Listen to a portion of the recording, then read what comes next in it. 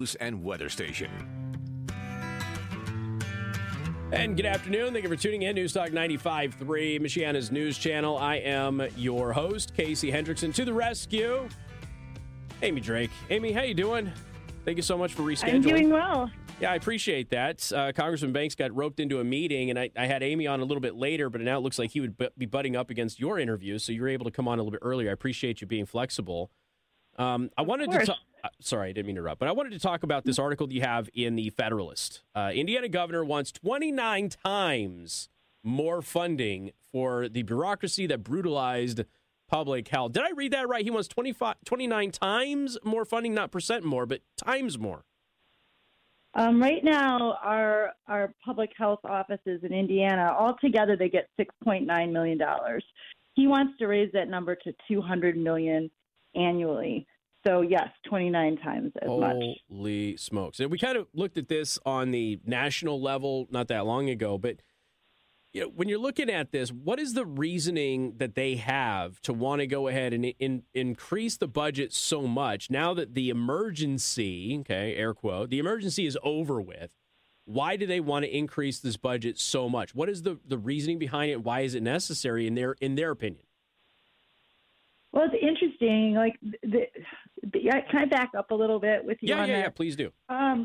Okay, so, in 2021, we had our legislators here at the State House pretty much rebuke the way public health handled all the lockdowns here in Indiana. Mm-hmm. And what they did was they told the health officers they could no longer issue these unilateral orders because everybody was, flipping out everywhere. So we did that. And a few months later, Holcomb called a public health commission together. So he organized this big commission to study public health. They were supposed to look at the positives and the negatives of public health.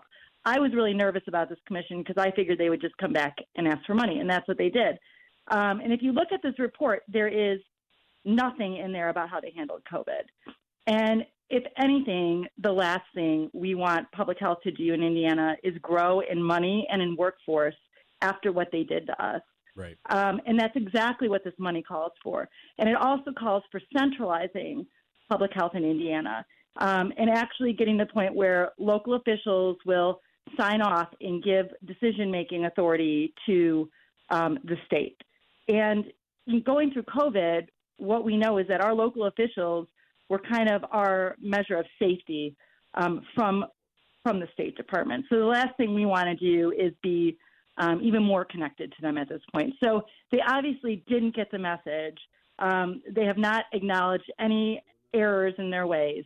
And now we are supposed to give them all this power. Now, what is the reason for this dollar amount? I mean, is there a specific reason, or are they just like, we just want a nice, big, juicy, round, $200 million? Was there? It was. Go ahead. Yeah, it was figured. I can't remember the exact dollar amount now, but what they basically did was they looked at all public health funding in the country, and they said, well, and I don't remember, this could be wrong, but it was something like we're doing $54 per person, and we want it to be at, I think it's 91, something like that. And so they said, so let's just raise it to that. That was all they did to come up with that number, which is, very crude. Now, again, you're looking at the state of Indiana, and I understand that there are other parts of the state that, have some issues. There's certainly an issue with, unhealthy lifestyles in many parts of the state. People in Indiana do tend to be overweight. There's still large swaths of the state that are engaged in smoking, and I know that there are, previous movements in the state government to try and reduce those efforts. But, I mean, I'm just trying to understand how we get to, and I know that I'm trying to, make logic out of something that's illogical here, Amy, but how is it that, those programs we already have, which cost us $6.9 million per year, what are they going to do that is going to increase their scope so much? We need $200 million a year now.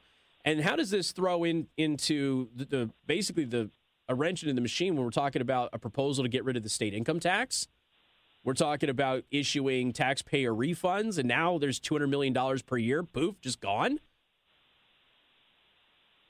Yeah, it's just amazing how much they're asking for, and it's really, for them to be able to claim that big government is going to come in here and fix mental health and fix, and look at mental health. That's one of the areas that Holcomb said he was focused on with this money, right. in fixing. Like, public health is going to come in here and fix mental health. I mean, they have done so much to hurt mental health with the lockdowns. I mean, we look at all of the kids that are still damaged, that were isolated from their friends, that had their, like, senior year of high school cut off, kids that went to college that were, forced to social distance and stay in their dorms by themselves. We had, raised suicide rates. We have people using, substance abuse. All of these things, the idea that a big government bureaucracy, the one that hurt us so bad, is going to come in and fix our mental health is ridiculous. I mean, the fact that they think they're going to, bring our smoking rates way down, or they're going to make everybody less fat. If your personal doctor can't do that, why do they think a government program is going to suddenly fix it? So, Holcomb is known for these big spending programs, and he's obviously not in touch with any real Republicans. Now, one of the things that really concerned me in your article, and again, we're talking with Amy Drake, county councilwoman, but also wrote an article here in the Federalist. Again, Governor Holcomb has proposed to take our annual health spending from $6.9 million to $200 million. And he's not really just going to, give this now. Like, from the state budget, this is just not going to go to the counties.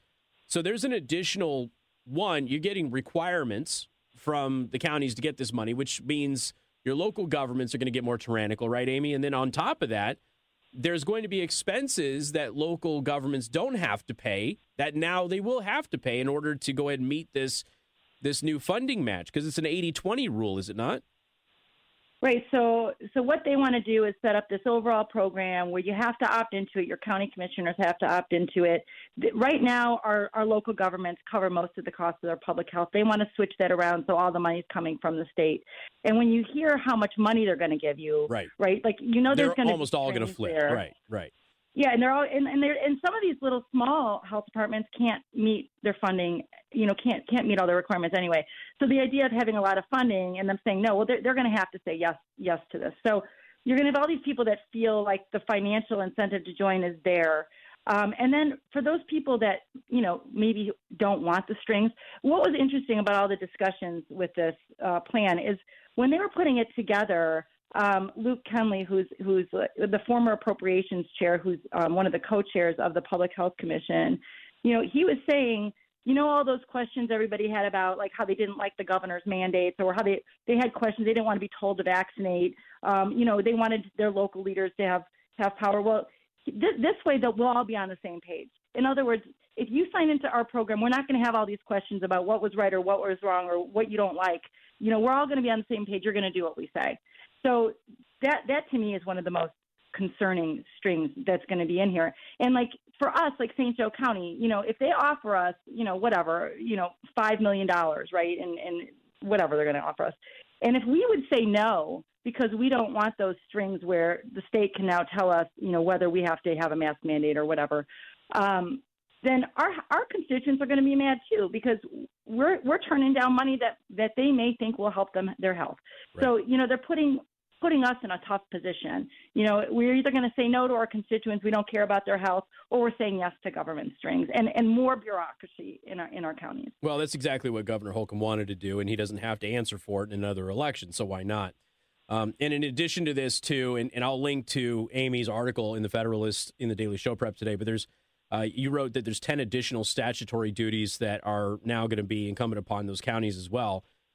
Which are, again, that all has to be funded, by the taxpayer and the constituency there. So this is very, very concerning. And hopefully, I mean, do you have any bearing here on how this would be played out in our legislature? Well, I have really worked to spread the message. I know that some other organizations are working to spread the message too. I'm hopeful. I mean, we have a pretty conservative House. I hope they realize. I mean, I can't imagine that you're looking at something to be funded 20 times the rate at where it's at now, and you're just like, sure, okay, no problem. And with that idea of how bad all the COVID lockdowns were to our society, so I'm hoping the combination will keep them rational. And but you never know with the Senate. The Senate is always kind of carries Holcomb's projects. So we need everybody who's in your audience, if you've got, a public official that you're close with, a senator, a representative, contact them, because they need to hear that we don't want this. This is a waste of money for us. And part of these terms, too, are basically that you're turning over authority to the state here. We're going to make all those decisions, whereas there was at least a little bit of that decision-making process throughout COVID held at the local level. That would go away with this, which is ultimately the goal. Amy Drake, again, St. Joseph County Councilwoman in South Bend. Thank you so much for the time. Great article, great piece. We'll link to it. And we appreciate you being flexible with your schedule today. Thank you. Bye-bye. Right, you take care. So I will post this up on social media, but it will also be in the daily show prep at btmedia.news. It's also on btmedia.news. If you go into the news section under the conservative news aggregator, just go to the Federalist, and you should see the link directly to the article there as well. We've got more coming up. News Talk 95.3, Michiana's news channel. You can watch live, rumble.com/Casey the Host, Odyssey at Casey the Host, or listen live in the MNC app, which is totally free to download, or online at 953mnc.com.